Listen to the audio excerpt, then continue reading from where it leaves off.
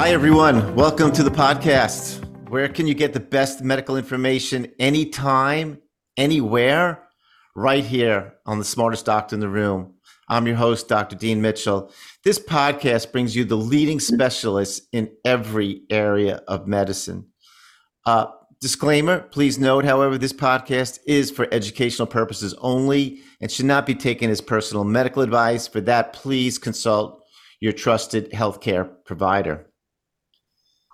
Today's podcast will focus on a devastating neurological condition, Parkinson's disease. Now, Parkinson's disease, as many of you are aware, is a movement disorder where affected patients have trouble with simple daily tasks such as walking, dressing themselves, sometimes even eating because of tremors. The classic symptoms associated with Parkinson's are the tremors. And I know, because I hear this from patients all the time, every time somebody develops a tremor, they're like, oh my God, am I getting Parkinson's disease? And that's not true. The other notable sign is difficulty walking. And Parkinson's has actually a very classical gait where the patients almost feel like their legs are stuck in cement as they walk. And we're all familiar with some very famous athletes and actors who've developed Parkinson's. Muhammad Ali, the famous great boxer. Michael J. Fox, whose foundation has done amazing work in raising money and awareness. And recently, I didn't know this before the last month, but Alan Alda, the famous MASH actor, and you know, in this article from Scientific American, which I read, I was kind of shocked to see his face because it's sort of like this blank stare. And, you know, he was someone very notable for being very funny and charismatic. Now, this also is personal. My grandfather suffered from Parkinson's disease the last two decades of his life. Parkinson's disease was originally described in 1817 by James Parkinson in a paper he titled The Shaking Palsy. Unfortunately, since that time, there's been little advancement in therapy. But today, my guests will hopefully shed light on some new developments in Parkinson's treatment. In fact, hint, it may not even be a brain disease as commonly thought, but actually a gut problem. Dr. Michael Zasloff and Dr. Denise Barbut are the co-founders of a company called Enterin, which is on the cusp of some fascinating treatments for Parkinson's disease, focusing on the gut-brain connection. Both of these doctors have pretty impressive credentials. It might take a whole half hour to say all of their titles. So I'll just say Dr. Zasloff is a professor of pediatrics and genetics at Georgetown University, and Dr. Barbut is a professor of neurology at Weill Cornell Medical College. But there's a lot more if you go to their Enterin site. Just really excited to have them on the podcast. So welcome to both of you. Welcome, Dee. Hi, Dee. We're thrilled to be here. All right, great. So a question now, the way we have to handle this is that whoever feels the most compelled to answer can take it over and you can share. When did both of you become interested in Parkinson's disease and how did you end up collaborating to form this company, Enterin? Well, I actually was never interested in Parkinson's until we started Enterin. I directed the neurovascular division and knew nothing about Parkinson's disease. Still don't know very much until we started this company. It was far, far removed from my mind. However, I have been working on neurodegenerative disorders for a very long time, thinking about what damages the brain and how to prevent it from the damage from progressing and from happening in the first place. So, and Michael and I had been working on a neurodegeneration project together before we started Enterin. And you had a good reason. I had a very personal reason, like you, Dean. My brother-in-law had developed Parkinson's several years before we started Enterin. And I did not, again, I'm a MD, a PhD. I knew very little about Parkinson's other than what I learned in medical school, and frankly, what is still being taught to medical students, and what most doctors currently understand Parkinson's to be. I actually diagnosed it, as I said, when I saw him. But as I began to read more deeply into the most recent literature, I read that it is now conclusive that a very specific protein accumulates in the nervous system of people with Parkinson's, and it's called alpha-synuclein.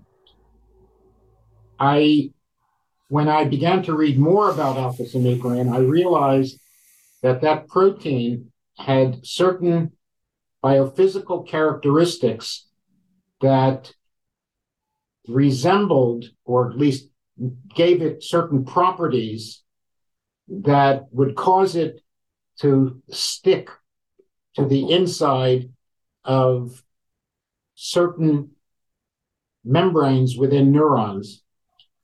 And I also knew that some compounds that my laboratory had been working on, both at Penn and at the NIH, where I had been some years earlier, would have potentially the capacity to displace alpha-synuclein from neuronal membranes and potentially benefit them, benefit the nervous system in such a patient population. So I called several colleagues of mine at the NIH and some colleagues at Cambridge, England, who are experts in this area, and they began some work at a very basic level. And over the course of about a year and a half, the data came back rather dramatically, and at a very basic level, their work told me that this compound, which we have subsequently developed, which is called Ento-1 or scopolamine phosphate, is capable of displacing alpha-synuclein from neuronal membranes, preventing its aggregation, and potentially representing a therapeutic, a potential therapeutic that might have benefit in Parkinson's. And at that time, as Denise said, we were both working on another problem. And I called her. Denise is the expert, despite her disclaimer. Denise is one of the most brilliant clinicians I know, in addition to being a scientist, but she's a brilliant clinician.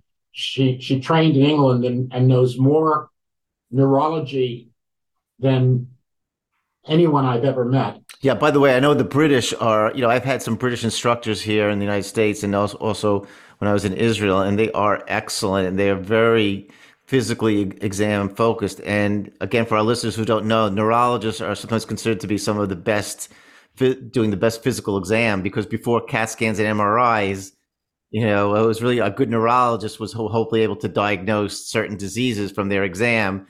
Today, unfortunately, as doctors, we're moving too far away from that. So that's exactly it. I know. And then we started. So I called, just to finish this. I then said, Denise, I got an idea.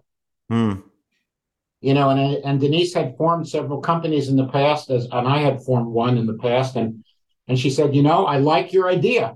Let's get going. And that's how it began. So it also began with the inspiration of a patient, a need to deal with a problem that we didn't feel was effectively being managed. Right. Well, because, I want to take a step back, but, again, in my 30-year career as a doctor, and I'm not in this area, so to speak, but again, I see patients that sometimes have other conditions that come to me, but they have Parkinson's. I'll never forget, there's a 42-year-old woman who came to me, had a very bad case of Parkinson's.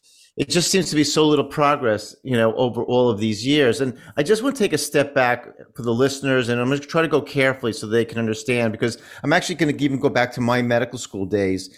And I remember, because it was very clear that we were like in pathology, for example, and we would look at brain slides, and they would show us a picture of what's called they show us a slide of what's called the basal ganglia. And again, for the listeners, that's a portion in the brain. And there was an area that was called the substantia nigra. And the way we could always remember that in our pathology classes because it appeared black. It was like this little black specks in in these cut slices of the brain.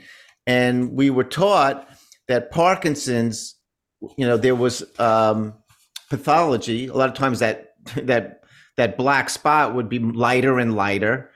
And also, I guess, meaning that there was no dopamine coming out of there. And a lot of people hear dopamine. They know that's sort of like the thing that gives you a little bit of a high.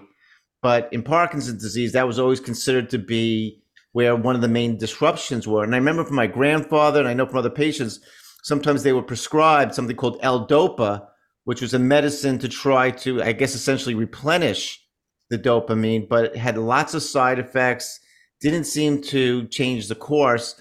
So Denise, as the clinician a little bit, I know you said you're not a Parkinson's expert, but I'm sure again, dealing with neurodegenerative diseases, am I saying this basically correct? Is that, was the status quo?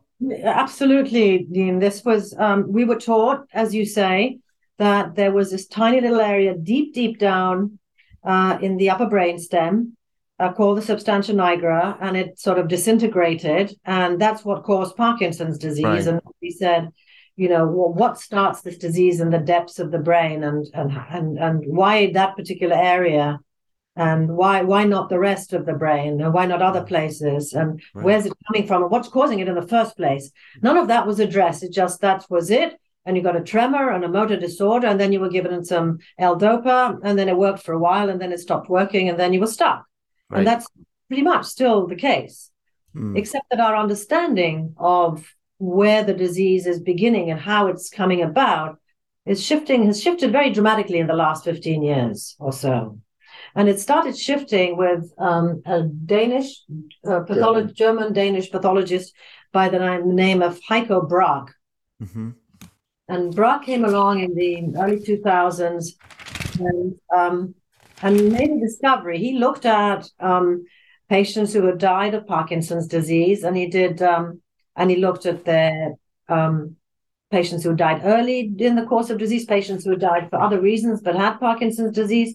And he sort of found that the pathology that we associate with Parkinson's disease, which used to be called Lewy bodies, it was still called Lewy bodies, but we now know what Lewy bodies are, were present in places other than the substantia and other than the brain before they ever appeared in the brain. In fact, they were present in the gut at much earlier stages, and they. Can I ask a question? I just out of curiosity, though, he was a pathologist, so he was looking at patients who had, I guess, obviously had died from Parkinson's disease, and he was looking at different tissue, because that's pretty dramatic. That's like someone saying, I'm looking for gold here, but I'm going to go look, the other side of the country for where you wouldn't expect any. So like he was taking tissue from the gut and everything just out of curiosity. I mean, I'm just finding that fascinating. Yeah, I mean, I don't know what he was thinking, but he was obviously looking at the entire nervous system from okay, right, central nervous system as well as central nervous system. Okay. We found that the protein that Michael is talking about, alpha-synuclein, right, which is what Lewy bodies are made of, as it turns out, was present in the ganglia in the bowel, in the wall of the bowel, before they appeared in the brainstem, let alone higher up in the brain.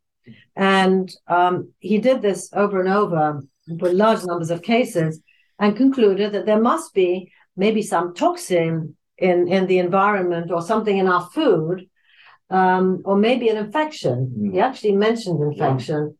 Yeah. Infection or toxin in the GI tract, in the gut, that must stimulate, that must start off this process that ends up causing Parkinson's disease. And since then, of course, there's now a large body of literature showing that, yes, in the vast majority of cases, there is this alpha-synuclein accumulates in the enteric neurons and the ganglia in the gut way before it appears in the brain. Occasionally it appears in the brain before the gut, and perhaps in those cases it's an infection that gets in through the nose, possibly, But in the vast majority, the bowel is involved, and it makes sense because the bowel is huge. If you open it up, its surface area is the size of a tennis court. Right. It's huge. So in terms of surface area, it's bigger than anything else in the body. Whereas an eye, an infection can get in through an eye, but that's only a square centimeter, or an ear, that's half a square centimeter. Get in the mouth, that's sort of 20 square centimeters. No, great point. Right. They're more walled off. A tennis court, a huge surface area. So consequently, 99% of infections get in through the GI tract. And the early work we did was to say, well, why does alpha-synuclein accumulate in enteric nerves in the presence of infection? Perhaps it has an immune function.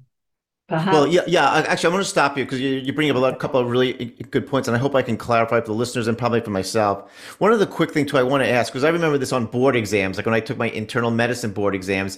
One of the things they would say, I can imagine you remember this because you know what, when you study for tests, you don't forget if you get something wrong.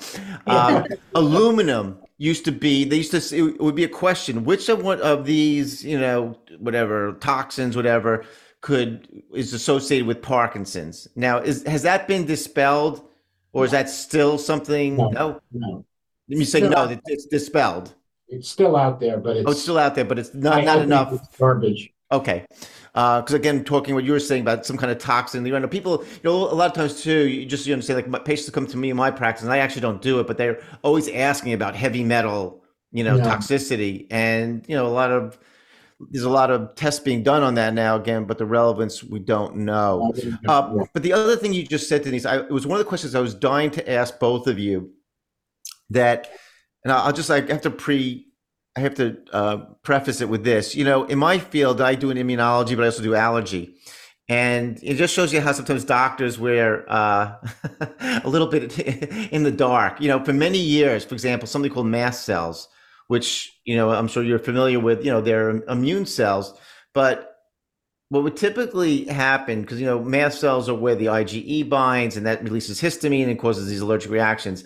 And so, when patients, had a lot, would have a lot of allergic reactions, whatever, and we'd say, oh, you have a lot of mast cells, you produce a lot of histamine, and saying, but we would always preface it by saying, it's not an important cell. It's just there to cause allergies. When you think about it, that's ridiculous. The creator didn't come up with mast cells just to cause allergies and bother people. It must have a very important immune function, which is what we realized in COVID, because I see a lot of patients that get what's called mast cell activation and a lot of unfortunate issues from inflammation from probably macrophages and mast cells. So we know they're a first line of defense. So my question to you is a little bit double here. Amyloid, which again always has gotten a lot of press about being involved in Alzheimer's and I guess the tau proteins, and now you're mentioning this alpha synuclein. Thank you. What do you perceive is the reason we have that? Dean, you've hit on probably the single most important unifying factor in all of the neurodegenerative diseases, including Alzheimer's, Huntington's, Lou Gehrig's disease, and so on. It turns out that in all of these diseases,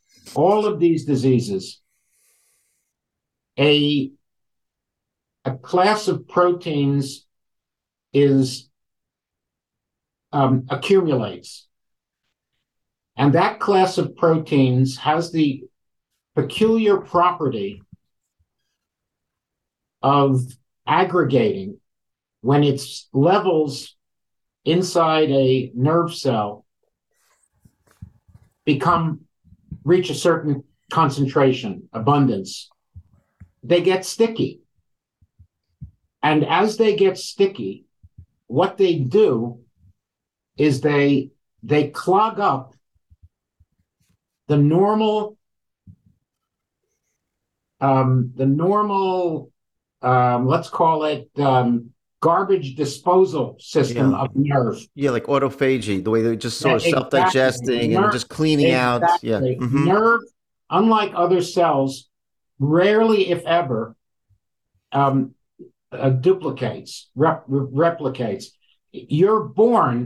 When you're born with certain neurons, you're going to have those neurons around for the rest of your life.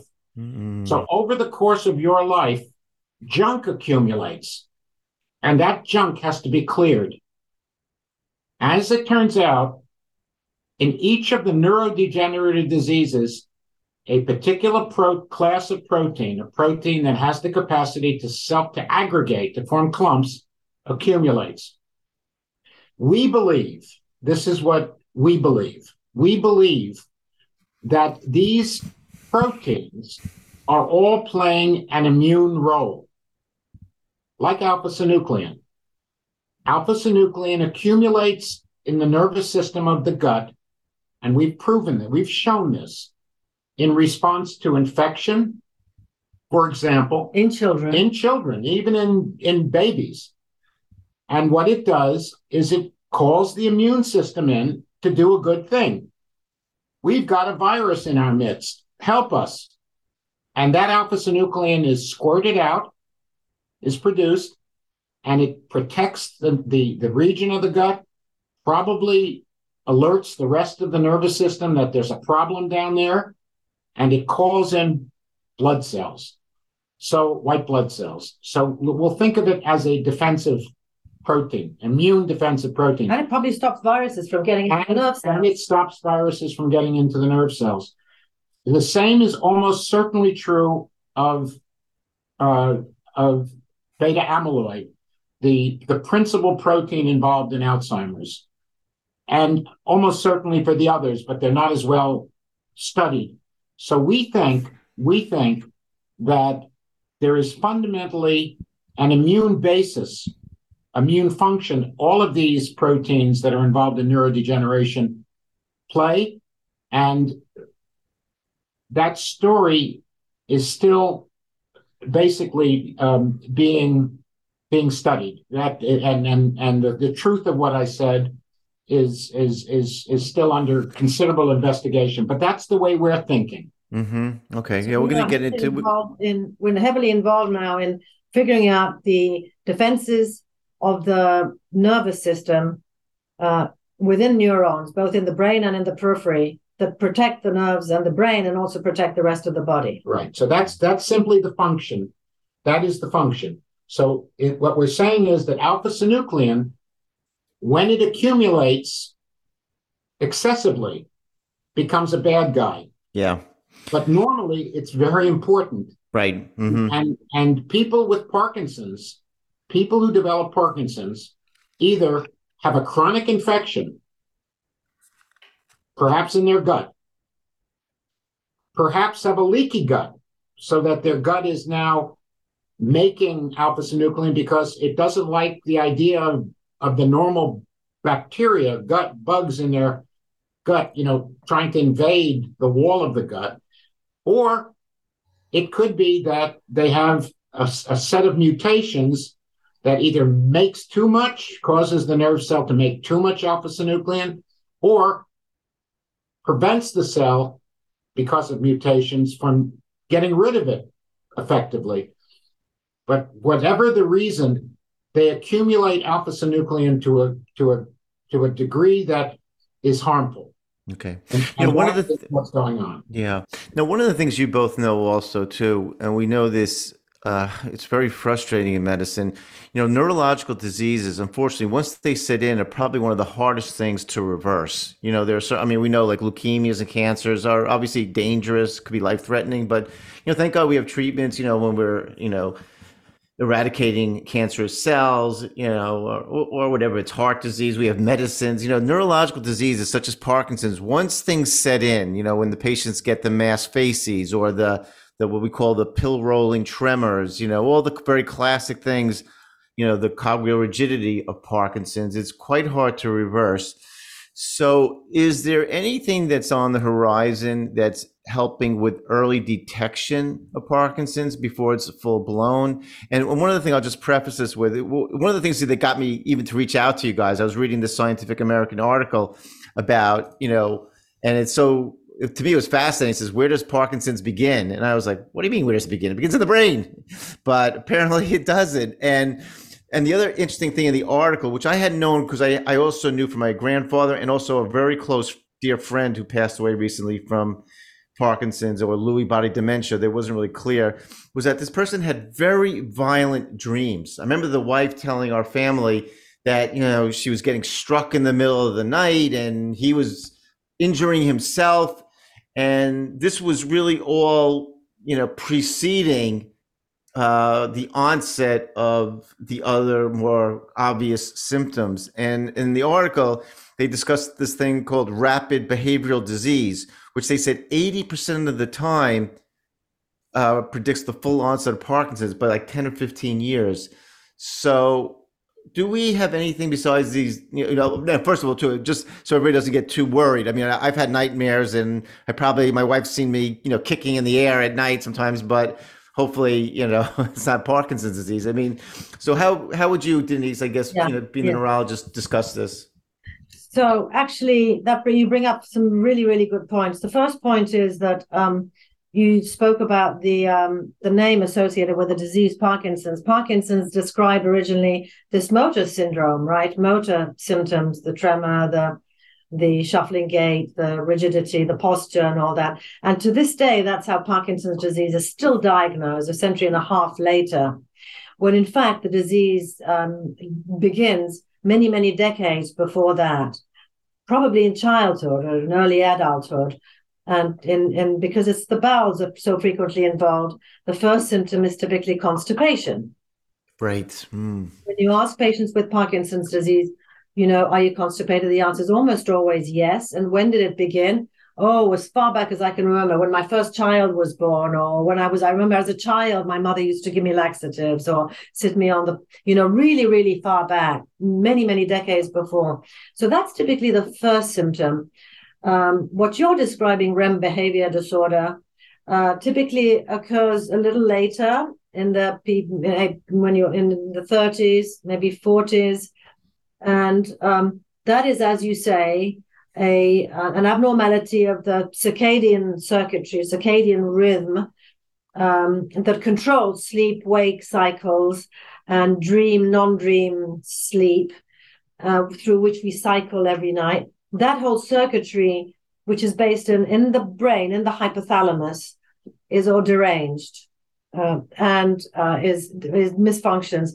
And as a result of that, normally you fall asleep, and when you're going to dream, orders come down from that part of the brain telling your muscles to go floppy, so that you don't act out your dreams. You don't kick around. And you're talking about in a normal situation. In a normal situation. Right. That's how we're very floppy. We have this sort of Right. But when that circuitry isn't working, those messages don't go down and the muscles don't become paralyzed while you're dreaming. And so you act out your dreams. If it's nightmares, you act out nightmares. Right. And so, as you say, typically they are nightmares, or somebody attacking one of your family members and you're defending them and fighting them off.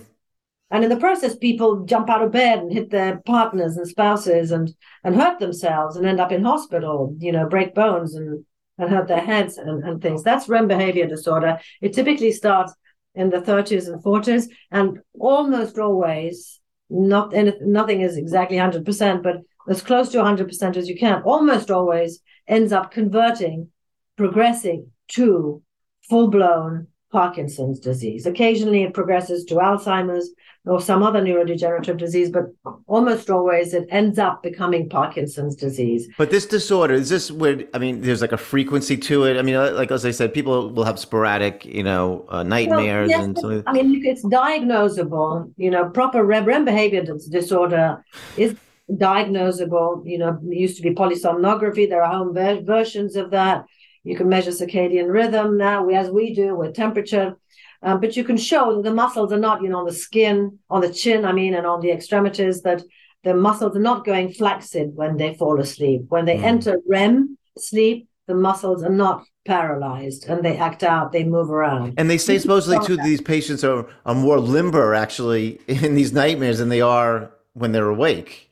Correct, absolutely, as if it overcomes the right? The That's inhibition. right, the condition. Right. So that's REM behavior disorder. It does progress to Parkinson's disease, and so does constipation. So if you take a group of college students, for example, and you separate them into the 90% that have normal bowel function and the 10% that are mild or severely constipated, and you follow them for a long time, you find that the subsequent incidence of Parkinson's disease is something like 13, 14-fold among the severely constipated college students as it is among the non-constipated. This is scary because, again, also in my practice, I see a lot of patients with constipation. I mean, it's interesting you bring this all out because I do a lot of like functional medicine in my immunology practice.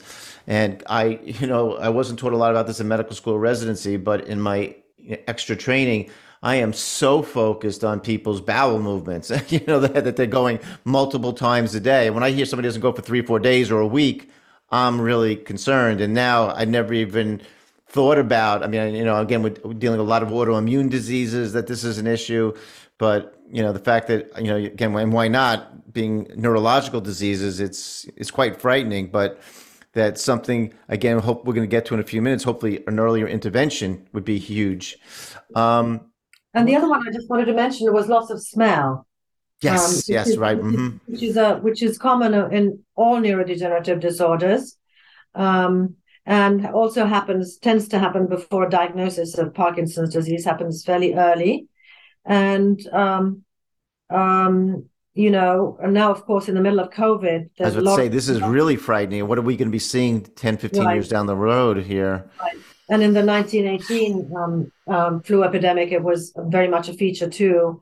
And so the question is, is that what does loss of smell mean? Well, it means that the parts of the brain that maintain the sense of smell, that can smell, that are very much part of the regenerative part of the brain. And if they go, you can assume that some portion of the regenerative mechanisms of the brain have been damaged. And that can herald neurodegenerative diseases. So the question is, from your perspective, for example, among the patients who lose their smell during COVID, some of them for prolonged periods of time, they've been followed up to a year or more now. How many of those are going to end up getting a neurodegenerative disease of one sort or another, if not Parkinson's, something else? Is it possible now, because again, they mentioned in the article with Alan Alda that his diagnosis was confirmed, it sounded like by scans. Do MRIs or CAT scans give us any, I wasn't aware of that. Is there any way of like confirming the neurodegenerative disease like Parkinson's right now with those scans? The diagnosis is a clinical one. Clinical. To look at the basal ganglia to see how much dopamine is being made, whether the borders are nice and smooth or whether they're irregular and herald some early loss of dopaminergic systems. But the diagnosis is always a clinical one and requires the presence of a number of motor symptoms that are pathognomonic of Parkinson's disease. Okay. All right. I guess I really want to get into your therapy, again, because I'm sure people who are listening, they don't want to just hear about the same old and the bad news. I mean, it's pretty exciting, again, the work that you're doing with squalene, which is, what do you call it? Enter-01? It's not squalene, it's Ent-01. Ent-01. It's a salt of squalene. A salt. It's a salt of synthetically made salt. Yeah. And when I read in your articles, it seems like you're using this, it inhibits the alpha-synuclein protein, but also, I guess, it seems like you're kind of monitoring constipation in these patients, not so much the neurological changes. So maybe could you explain a little bit, when your patients you've entered into your studies, are they at different stages? Are they all around the same, clear-cut Parkinson cases? Do they have to have constipation to be entered into the, the research? And what are you looking at as the endpoints? When we started, we said we know that the compound is taken as a pill that you take by mouth. It acts locally on the enteric neurons.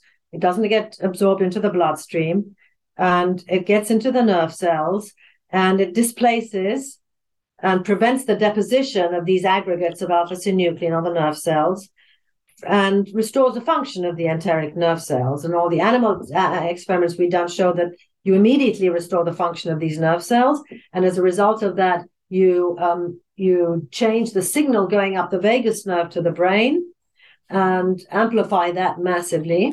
In other words, restore the communication between the gut and the brain.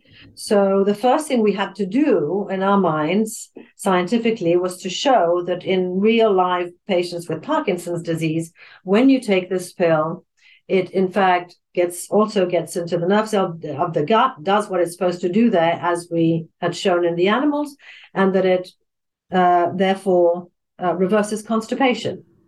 So but in both studies, we've treated about 200 patients to date. In two studies, one was an open label study, one was a randomized blinded study. In both studies, we said, let's take patients who've got Parkinson's disease. And this is anybody with Parkinson's disease, early, newly diagnosed, had Parkinson's for 20 years or 10 years, anybody really, as long as they also have constipation. Mm-hmm. Okay, so that was important because that's your endpoint to see if their constipation improves. We had to show that we could reverse. So it was. And how badly? I mean, I hate to ask this specifically, but how badly were these patients constipated? Were they not going for several days, a week? I mean, what was your? We said the minimum was they had to have fewer than 3 spontaneous bowel movements a week. In other words, 3 bowel movements a week on their own without the help of a laxative. Okay. So as it turned out, over 60% of the patients that came into the study were having fewer than 0 and 1 bowel movement per week. Okay. These are really, really constipated patients. Okay. Obviously, the more constipated they were, the greater the incentive they had to participate in the study. Right. I guess it was more bothersome. And in those, so they had to have at least that amount of constipation, some of them very constipated, and we treated them for in escalating doses. We started at a low dose and we escalated until their bowel function normalized more or less, until they were having bowel movements on a daily basis. And then we fixed the dose at that level. The treatment period we were allowed by the FDA was only 3 weeks. So that was a total treatment. Short time. Yeah. Short time. And then we stopped and then we watched to see what happened. And what we found in both studies, they were almost identical, was that the bowel function did normalize. Their constipation was reversed in the vast majority of patients. But what we also saw, which was, of course, of much greater interest to us, was that their neurological symptoms improved. Their memory improved. Really? Oh, wow. They even had hallucinations and delusions. Wow. The hallucinations disappeared. Their depression got better. Their circadian rhythm, which we monitored with skin temperature. How long did you follow them for after the 3-week period, where you said you were following the constipation? Because these came out later, right? The reversal of these. In the first study, we only followed them for up to 2 weeks officially, but we heard from their various physicians up to 6 weeks out. And there was one very dramatic case of a patient who had hallucinations every single night. He had cockroaches climbing up his legs and ants crawling up his arms for 5 years every night. And so the wife had long since moved out of the room. They'd leave the lights on. She would never leave him alone. And then when he got to a dose of 125 milligrams, suddenly the hallucinations stopped dead. And by the time they came back to see the physician, the treating physician, a few weeks later, the wife had actually moved back into the room. They were switching off the lights. He hadn't had hallucinations. He was going places alone. She was leaving him alone and going out with her friends. I mean, their whole life had changed. Wow. That's amazing. That was amazing. And so many of the other patients with hallucinations recounted similar stories. None of them were as dramatic as this, but their hallucinations got better. Their memory got better. Their depression got better. Their sleep got better. And so in the second study, we followed them for up to 6 weeks. And again, found that the improvement that began during the treatment period continued to improve beyond the treatment period for several weeks. That's as far as we followed them, suggesting that there is some modification of the disease process itself going on here, not just improvement of the symptoms. So do you feel that also that, I mean, I know it's like a little bit of a conjecture on your part, but that if you were able to get these patients early, I mean, even let's say a patient that's having, the rapid behavioral disorder and issues that, and there's no really, major neurological issues, but if you were able to identify these patients early and break up these, the alpha-synuclein. What you're saying is, what you're asking us is there a way not just of preventing the progression of an established Parkinson's disease diagnosis? Is there a way of actually preventing it from happening in the first place Right. if you find patients with constipation or REM behavior disorder? Right. And the answer is that would be our hope. We would have to study that. We would have to take a group of patients with just REM behavior disorder, for example, which we've long wanted to do, and treat half of them and not treat the other half, and follow them, for a year or two, and see what proportion Right. into Parkinson's disease in one group compared to the other. Right. How many of them, need dopamine? How many don't? Those sorts of things. That, of course, takes more funding, and we haven't had a chance to. Do you feel at this point, too, that there's still also a strong genetic or hereditary component to this disease? I mean, obviously there is in everything usually, but like I know also with these 23andMe's, I remember, hearing also too, like Sergey, I forgot his last name, Brezhnev, he's one of the co-founders of Google. I mean, he did one of those 23, well, Brennan, yeah, he did one of those 23andMe and it said, he's got an increased risk of Parkinson's disease. Do you, like anything, we know epigenetics. I mean, there's genetics and then there's whatever lights the fire that you develop full blown things. So again, I don't mean to put you on the spot, but I'm putting you on the spot. What's your gut, literally your gut feeling? Yeah, we think it's a great question, Dean. We think that every case, almost always, there's going to be some genetic component. It's going to be like with many things, there'll be two hits. You're going to, let us assume, be hit by a particular virus or infection in the gut or in the upper respiratory tract. And you're going to have some genetic basis. Most of the time, it isn't one gene. It's complicated. Most every aspect of who we are is a result of many genes, in addition, obviously, to environment. But with respect to the genetics, it's going to be multiple genes. There are a few genes that have been identified as associated with risk. One of them is the gene responsible for Gaucher's, a Jewish disease, a disease that's prevalent in the Ashkenazi Jewish population.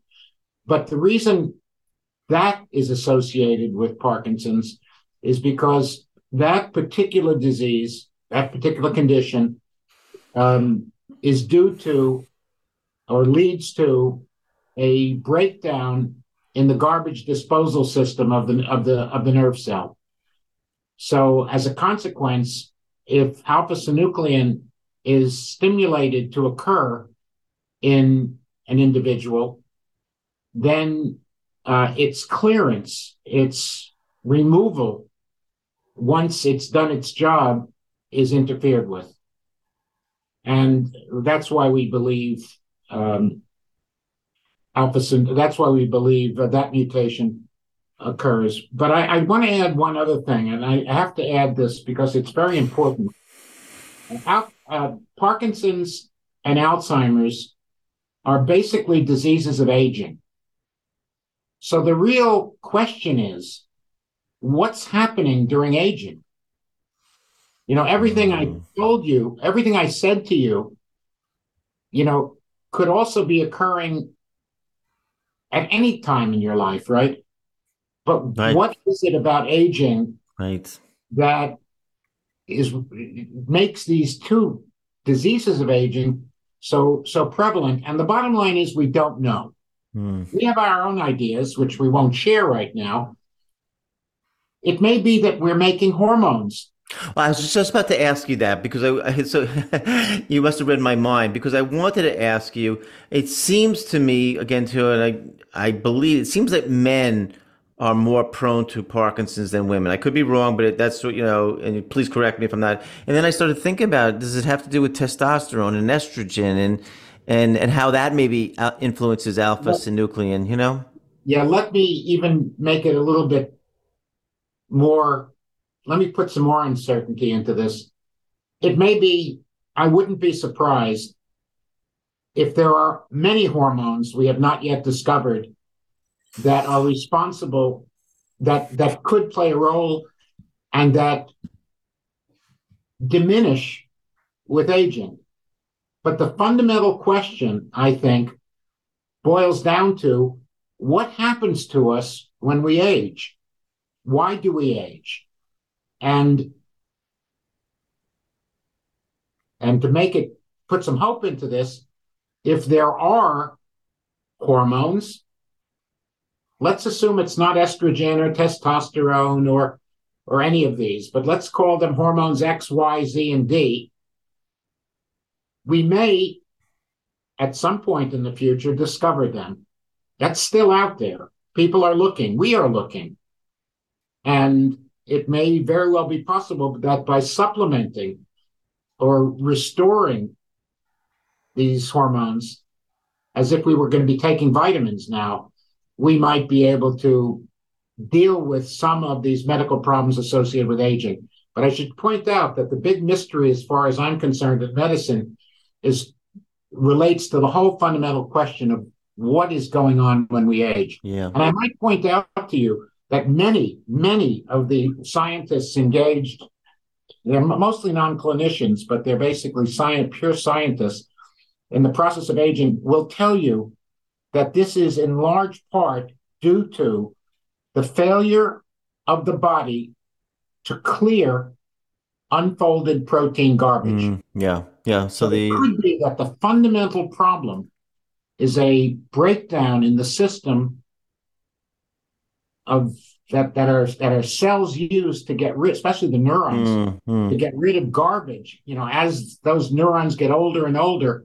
And that could be because certain hormones are no longer being produced. If we could find those hormones and identify them, we could put them back into the body and, in a sense, reactivate those neurons to, get that garbage disposal system working again. Yeah, we believe we ourselves, Denise and I, are moving in that direction to better understand that system. Yeah, I think that's really important. Yeah, go ahead. We have, in fact, identified a whole family of hormones in mammalian brain that have some of these characteristics that we're working on right now. Right. So just like but this is not. That's very. I think that's very illuminating. A little depressing, but But look, we have to deal with what it is. The other thing I always thought about a lot too, because you could also never put enough emphasis on circulation. And again, Denise, this from dealing with strokes and other things, and a lot of times for many years, patients that sometimes develop dementia, thought they had mini infarcts. But the bizarre thing to me is that sometimes, again, I don't know whether it's in Parkinson's. Actually, I think it is in Parkinson's, and even with Alzheimer's, a lot of these patients never seem to have heart attacks or anything, but it's just that they have brain disease. So it's you know what I mean. Like, let's say I've seen these patients, like they have like great cholesterols, and HDLs and this and that too. And like, so how can it be circulatory? Although so many things we know as we age, our circulation gets poor, either hardening of the arteries or, the blood pressure or whatever, the flow. Well, so there's sort of the general circulation, and then there's a microcirculation of the brain. And in many patients that we see as neurologists, Alzheimer's, Parkinson's, and the elderly have what we call, periventricular white matter disease. They have relative ischemia. They have relative reduction of blood flow in certain areas of the brain as they get older, or when they have Parkinson's or Alzheimer's or even multiple sclerosis. So the neurodegenerative diseases are associated with profound abnormalities of the blood vessels within the brain. Quite why that is a matter of debate. In many instances, just like there's deposition of some of these unfolded proteins within cells, there's aggregation and deposition of some of these proteins and an inflammatory reaction around blood vessels, clogging up the clearance passages around the blood vessels, narrowing the blood vessels. So you're quite right to say that the blood flow, blood circulation of the brain in patients with neurodegenerative disease is inordinately involved. And that part of the reason may be deposition of some of these substances within the vascular system itself or in the immediate proximity of it. Are there other like academic centers, I don't know, again, biotech companies that are working on, similar things as you are, like focusing on the gut, or are you guys the one shining light in this area? Well, it's an interesting question. I think there's a lot of there's a lot of um, activity, both in the lay public and the lay press and amongst medical colleagues and in the literature regarding the microbiome. And that means by when various people describe the microbiome, what they mean are the bacteria that are living in our gut. And that's obviously not what we're doing. We're not doing that, but I want to give you a sense of Sure. No, I appreciate complexity of this. Yeah. And why you have to be very careful when you try to understand this idea. So the concept is that the bacteria in our gut can make chemicals that can cause problems to our brain, or cause our brain to become inflamed, or cause damage to our brain, and in some way can make these promote or increase the likelihood we're going to develop these diseases.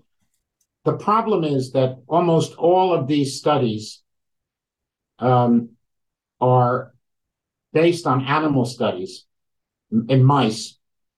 But worse than that, when we study human beings, we always study your feces. Yeah, dirty stuff. And that's really not the microbiome. No, it's not. I know. Your feces. We do not study the areas of the gut where the greatest number of nerves that connect to the brain are, and that would be the upper GI tract. That's a great point. I know people that I've dealt with who've told me the secret to so much of the immune system is in the small intestine. Exactly. And that's one of the hardest places to reach and study. I mean, unless you want to get super invasive. Yeah, that's a great point. Okay. Yeah. It's also the part of the gut, the duodenum in particular, the part of the gut that's supposed to be relatively sterile, has very That's right. gut. Right. And so you would have to, to study that, you'd have to do an upper GI endoscopy and get samples that way, not. Yeah, it's the black hole mystery of the body. Yeah, no, exactly, Dean. So I have there's very little good data, frankly, coming out of the microbiome studies of feces, which are the principal done, that I, as a physician, can work with. Okay, so that's interesting. Now what do I do about it? I'm not going to, That's a great point. Actually, I just want to let the listeners know, I frequently see patients that come to me that have these stool analysis from these companies, and I've talked to now several experts. They're fairly useless. So sometimes people can save their money because it doesn't give me any information, and I've checked with some other experts because again, I was worried about a lot of autoimmune diseases and things that, and maybe look, as physicians, we're always searching for any bodily fluid or whatever that could give us a hint into the mystery of the body. But anyway, Dr. Zasloff and Barbut, I want to thank you so much for coming on. You've shed so much light and I think hope. And I just want you to know I'm rooting really hard for you guys because I think that this is such an important thing. Is there anywhere we can send our listeners to find out more about Enterin and the work that you're doing? Yes, our cell phones are actually on the website. The website's www.enterininc.com. Mm-hmm. All our papers are there. We're there. Yeah, and if anyone wants to reach us, they can. Look, I hope people from the Michael J. Fox Foundation are listening because I'll have to end with one quick story. Michael J. Fox, I have never met him. My son, who's actually in entertainment, has met him several times. He is one of the most decent, amazing people you will ever meet. I don't know if you guys have met him, but I have to share this story just to end the podcast. I had a patient, a lovely woman. This is what I was talking about earlier. She was in her early 40s and she had Parkinson's disease. I was seeing her. She had other medical issues with sinus and allergies. So I was taking care of her. And we got to talking one time, and then she told me this story. Apparently, when Michael J. Fox had one of his books come out. It was one of his like uplifting books and his struggle in dealing with Parkinson's and how it's affected his life. He was at a book signing in New York, and apparently my patient's mother, who's probably like in her 60s, whatever, was there, online to have, they got to meet Michael, and he would sign the book, that you bought. And so as she's walking through the line and she gets up to him, he looks at her and he says, "What's the matter?" She goes, "I'm just really sad for my daughter. She's really struggling, and da-da-da." And Michael J. Fox says to her, "Give me her cell phone number." So mother gives her the cell phone number, figures, okay, so whatever, he did this, is that too. So my patient's telling me the story. She goes, one day she's in the street in New York City and she gets a call and, say, "Hi, Julie." "Yes." She goes, "This is Michael J. Fox." And she's like about to hang up, like, "Are you kidding me?" And she goes, No, this is Michael J. Fox." She goes, "I met your mom at my book signing. And she told me, you needed a little bit of, inspiration. So, I just want you to know we're doing a lot with research and stuff. Hang in there."